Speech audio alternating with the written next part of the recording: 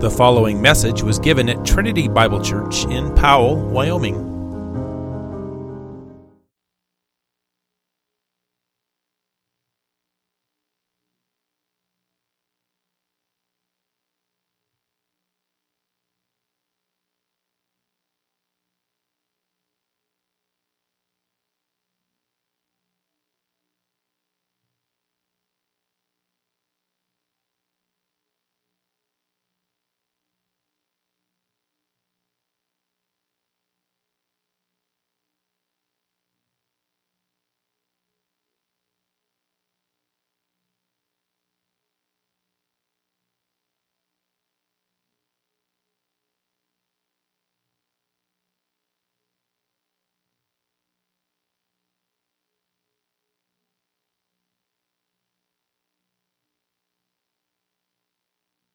Continue to worship God by hearing from His Word. The afternoon service, we've been going through the book of Proverbs, and we are in Proverbs 19 this afternoon. So if you have your Bibles, I invite you to turn there. Proverbs 19, looking at verses 1 through 14. Proverbs 19. Proverbs 19, verses 1 through 14.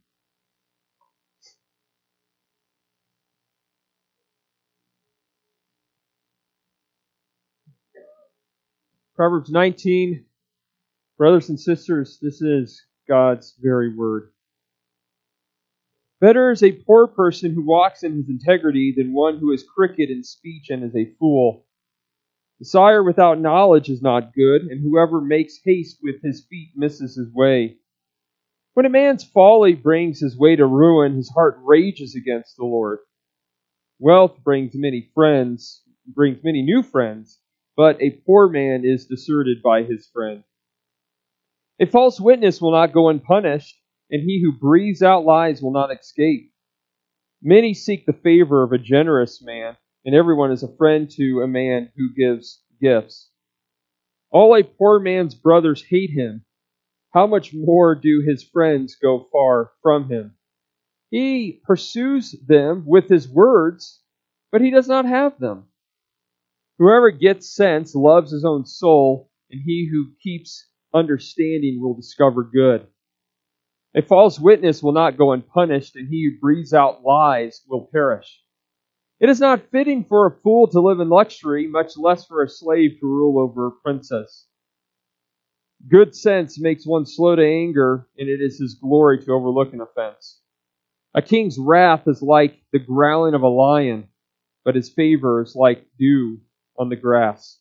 A foolish son is ruin to his father, and a wife's quarreling is a continual dripping of rain. House and wealth are inherited from fathers, but a prudent wife is from the Lord. Well, this concludes the reading of God's Word. May He now be pleased to add His blessing to it by the power of His Spirit. Well, the world has its ideas about what makes somebody either a have or a have not. What I mean by that is somebody that is blessed and has it all and has the things that we would desire versus somebody who's a have not. This is not somebody I would want to be. This is somebody who is not blessed. I recently saw a video of Toby Keith, that famous country singer. They did a documentary of some sort. They went into his house, and man, he had everything that you can imagine. And they were going to go drive somewhere, and he basically had to make a decision about which car to use to drive to some spot. I saw some pictures of Shaquille O'Neal's yacht, which is like a mansion on water. And people look at that and they call those people blessed. Those are the haves of society. Conversely, someone who is poor and barely making it, we would say something like, well, that person is down on his luck. That person's just unlucky. He would be a have-not in our society, not in an enviable position. However, Scripture would actually beg to differ. And we're going to look at 5 distinctions here of a have versus a have-not according to Scripture. And so the first is this, wealth versus poverty. In verse 1, better is a poor person who walks in his integrity than one who is crooked in speech and is a fool. So this is a comparison proverb. This is what we saw in Proverbs 17:1, where it said, "Better is a dry morsel with quiet than a house full of feasting with strife." And obviously, a dried up piece of bread, a dry morsel, is far inferior than a feast, than this luxurious meal. However, it becomes inferior when there is strife rather than peace. This comparison shows that the great value is in peace over strife, so that even a dry piece of bread is better than a feast at that point. Well, here we have a similar proverb. Even though being poor is far inferior to being rich, yet when it comes to integrity, instead of having perverse speech and being a fool, it is better to be poor. Here we see that one of the characteristics of a fool is having perverse speech. This includes reviling. This includes deceitful speech, speaking evil, and speaking about evil in a praiseworthy manner. But this comparison in this verse highlights the value of having integrity. That is, of not being a hypocrite, of walking uprightly. Having moral uprightness is to be desired more than all of the earth's treasures, all of the earth's wealth. And this is important to keep in mind, especially what we go on to read, the way the world works. Verse 4, "Wealth brings many new friends, but a poor man is deserted by his friend." And then verse 6, "Many seek the favor of a generous man, and everyone is a friend to a man who gives gifts." And so this is just stating a general truth, the way things are in this world, without necessarily making a moral judgment. People love those who can bless them. Those who have much to offer, we're drawn towards. And so, people, generally speaking, seek the favor of the one who has much to offer and is generous. Generally speaking, people love others for what they bring to them. And that's why verse 7 gives the other side of this. "All a poor man's brothers hate him. How much more do his friends go far from him? He pursues them with words, but does not have them."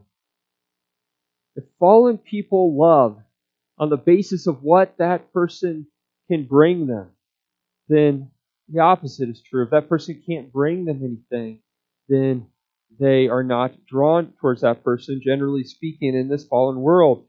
His own flesh and blood, his brothers, hate him. How much more his friends? The poor man will pursue them, but can only do so with words. That's all he has to offer. Pleadings and requests. However, he does not have them as companions. And what does this show us, beloved? This shows us what kind of friends we ought to be. We ought not to be the kind of friends that are only there for others, or only friends with others because of what they can offer us, rather than doing good to others even when they don't have anything to offer to us. Jesus said in Matthew 5, this is the way unbelievers are. They love those who love them. They love those who have a lot to offer. Rather, we should be like the friends and brothers in Proverbs 17:17, which says that a friend loves at all times and a brother is born for adversity. After all, is this not how the Lord has dealt with us? When we were poor in righteousness, He gave Himself for us. He gave us His very best, His own life, when we had nothing to offer Him but our sin. And we pursued the Lord. In reality, it was the Lord pursuing us. But we pursued the Lord only with words. God, be merciful to me, the sinner. And God answered us, forgiving all our sins, adopting us to His family freely and forever, making us His beloved children, giving us every spiritual blessing in the heavenly places, giving us treasures beyond measure when we had nothing to offer. And He loves us at all times, no matter what. We fall into sin. We fail. We continue to fail Him, but He continues to love us regardless. And as a result, we should seek to emulate Him in being the kind of friend that loves at all times, even in adversity. In verse 10, it is not fitting for a fool to live in luxury, much less for a slave to rule over princes. So for a fool to have luxury, for a fool to have riches, is not fitting. It is as fitting as a slave ruling over princes, which back in their day would go very contrary to the social structure. A fool will squander his wealth. He will not be a good steward of it. He will not use it to do good and bring glory to God with it. A second distinction of a have versus a have-not is wisdom versus folly. Verse 8. Whoever gets sense loves his own soul, and he who keeps understanding will discover good. So the scripture says here that by getting wisdom, you love yourself. Not in a sinful, self-centered way, but in the natural way. Paul says in Ephesians 5, no one ever hated his own flesh, but nourishes and cherishes it. That Jesus in the law of God calls us to love our neighbor as ourselves. So this is in the natural sense of loving ourselves. You want to love yourself? You want to discover good? Well, it's not by pursuing riches, it's by pursuing and having wisdom. As this verse says, whoever gets sense loves his soul. Whoever keeps understanding, that one will discover good. You want to discover good? Get wisdom. Get understanding. See, oftentimes we think that indulging in sin and foolishness is how we best love ourselves. There was a witness testifying for the House Oversight Committee who said that the abortion she got was the best decision she has ever made, and that it was an act of self-love. But as Proverbs 8:36 says, all who reject wisdom for folly and sin love death instead of their own soul. And so we read in verse 2, desire without knowledge is not good, and whoever makes haste with his feet misses his way. Now, this could be translated as a soul without knowledge is not good. Knowledge is having understanding of the truth from earnestly seeking it and carefully considering it. Without knowledge, one is ignorant and therefore acts accordingly. And this is why this verse goes on to say, whoever makes haste with his feet misses his way. Typically, rushing through things is not good. And why someone would rush through something is because they do so without knowledge. They do so without considering first. They do so without thinking through it. None of us would say when out shooting or hunting, take a quick shot. No, rather take your time. Make sure you have a good resting spot. Get that scope dialed in. Taking your time is a good thing versus rushing through something. This is the way it is in life. We don't fall into the habit of just doing things without taking time to consider things, asking for advice and counsel, seeking the Lord in prayer. That doesn't mean that I need to spend an hour in prayer before I decide what shampoo to buy. Rather, it's the overall habit of one's life is not living rashly or based on one's impulses. Then verse 3, talking about a fool. When a man's folly brings his way to ruin, his heart rages against the Lord. So it is the man's own fault. That is, he's facing consequences in his life for being so foolish. It's his own folly that's making him experience these negative consequences. But how does his heart respond? His heart responds by raging against the Lord, being angry at God. Why is this happening to me, God? I deserve better than this. We saw this from the very start, didn't we? Where Adam and Eve eat the forbidden fruit and they feel shame. And God comes into the garden. And what does Adam say? Well, God, the woman you gave to be with me, she made me eat. So from the very start, the unrepentant sinner blames God for his consequences, blames the people and circumstances that God has even sovereignly brought into his life rather than his own sin. But when somebody repents, rather than justifying himself, he justifies God. Psalm 51, against you and you only have I sinned and done what is evil in your sight, so that you may be justified in your words and blameless in your judgments. This is not to say that every difficulty that comes our way is a result of something that we have done directly. However, we trust that whatever God brings our way in this sin-cursed world is being used somehow for our good. And so rather than rage against God, we heartily trust him.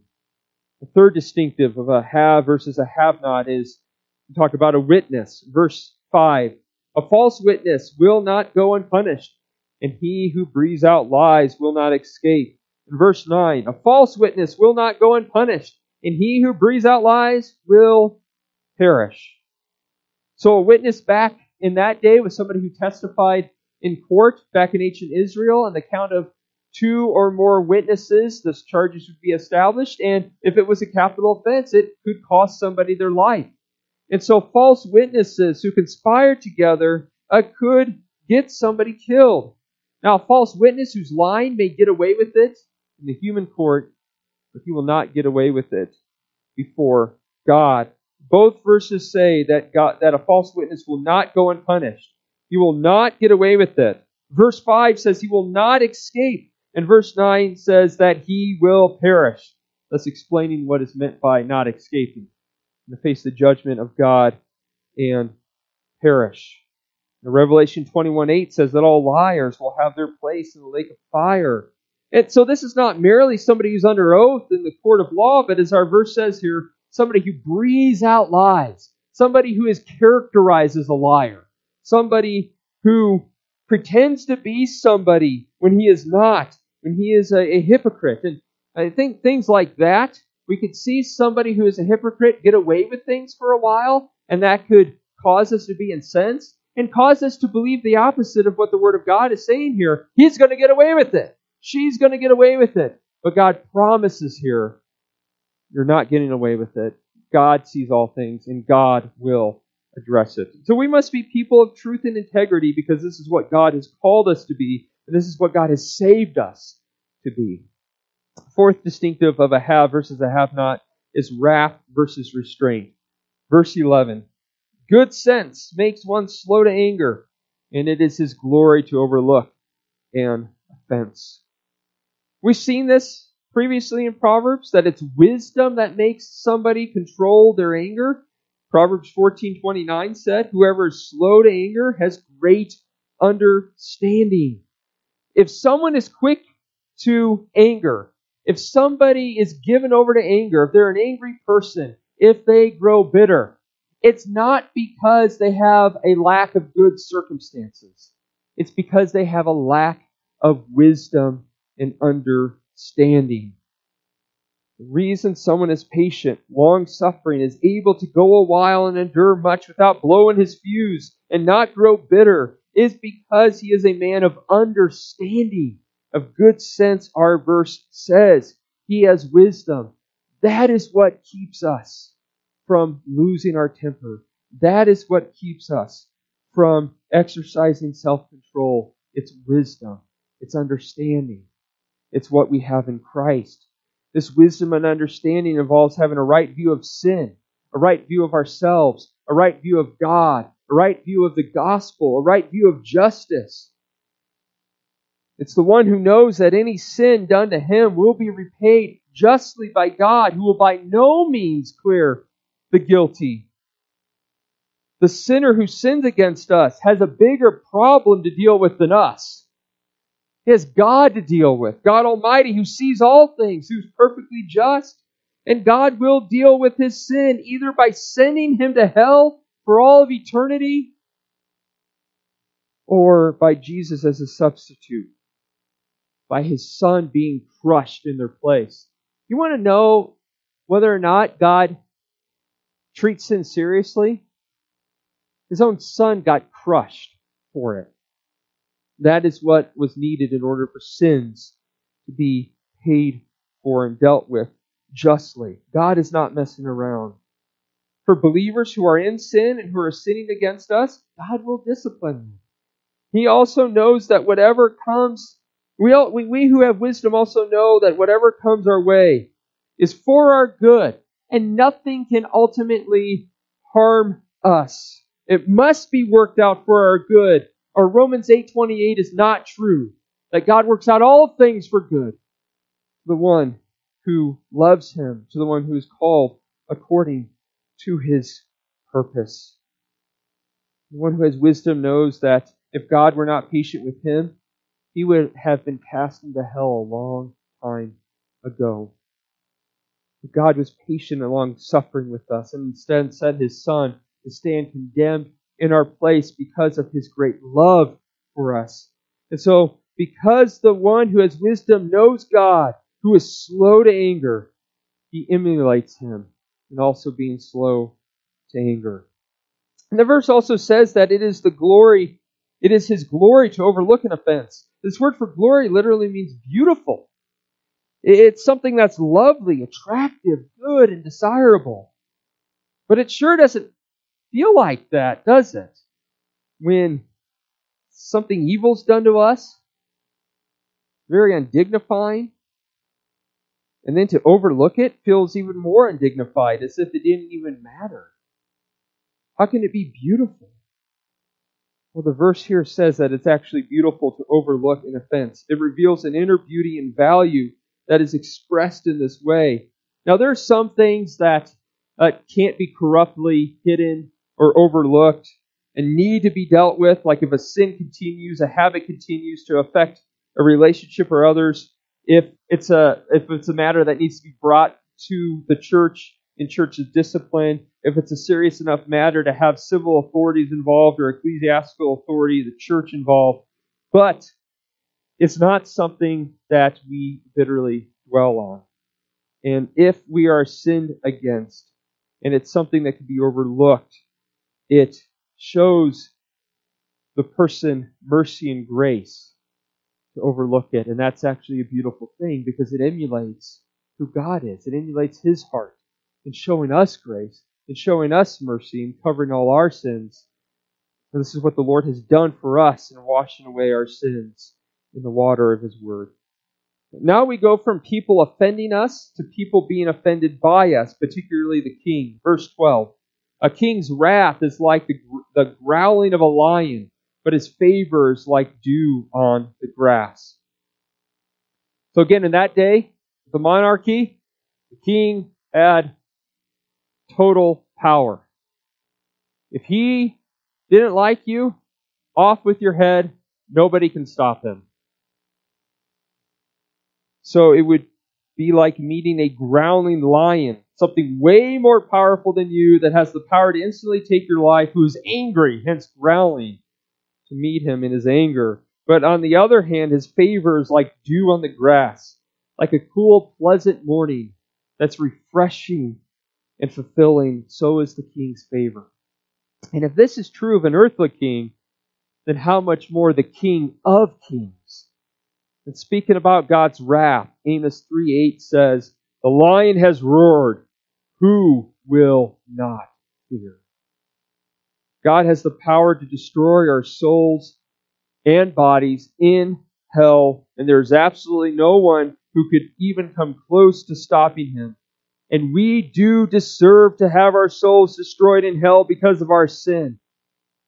And so how sweet it is then to have the King's favor, to have His wrath satisfied by Christ laying down His life for us, to have Him fully and forever pleased with us, to be for us, to be on our side, and keeping us forever safe from all eternal judgment.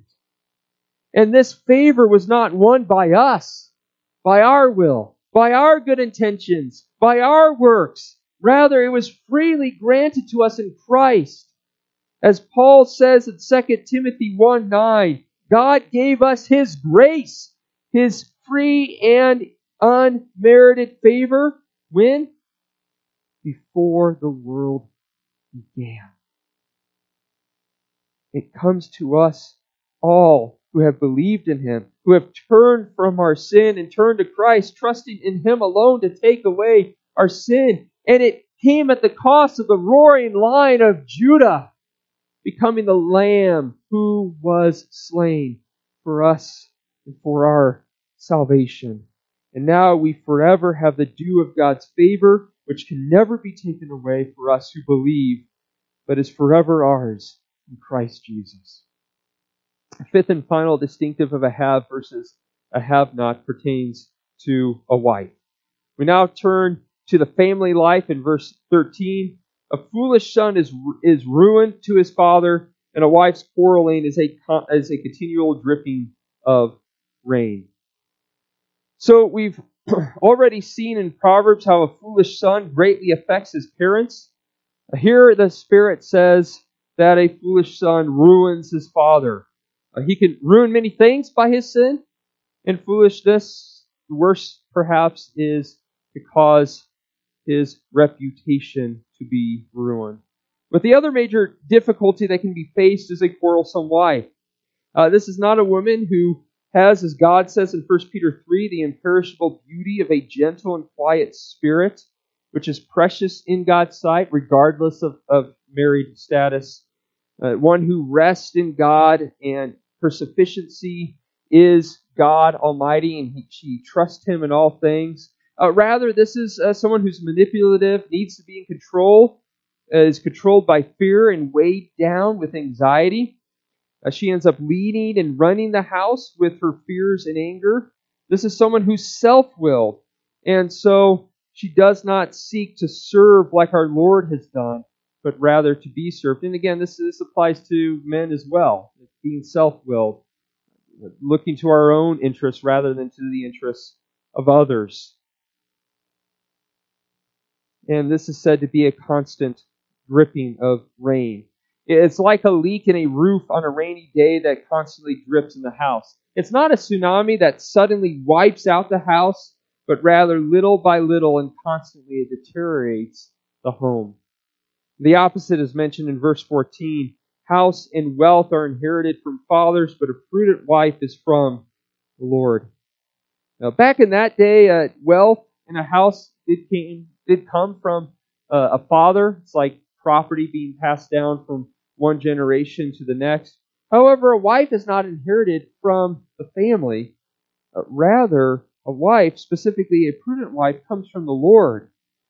God has providentially brought us, our wife, us men in here who are married, and He has sovereignly worked His grace in her so that she walks in wisdom. This is a good gift from the Lord, and us men need to recognize that as such and treat her with the respect and value that she has, because she has been given to us from God. She's been given to us from the Lord. To despise her is to despise our Lord. She certainly is one of the greatest earthly blessings that we have received in this life. The first poem ever uttered was about one's wife, when Adam exclaimed, "This is bone of my bones and flesh of my flesh."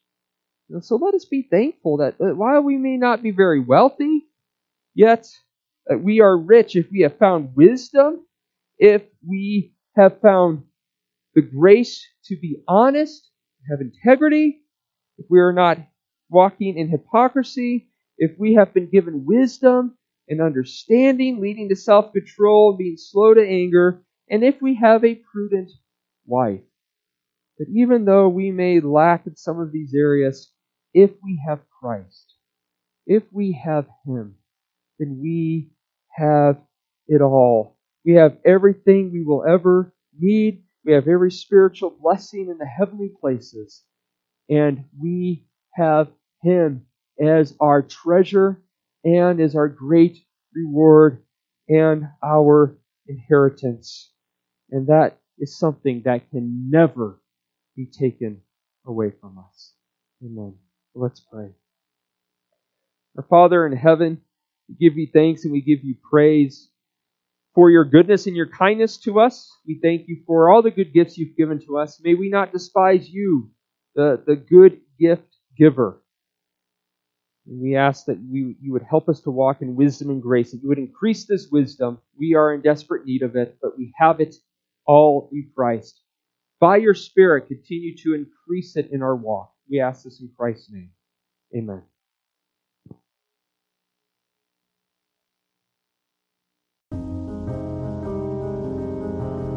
You have been listening to a message from Trinity Bible Church in Powell, Wyoming. To receive more information about Trinity Bible Church or to support the ministry, go to tbcwyoming.com. That is tbcwyoming.com.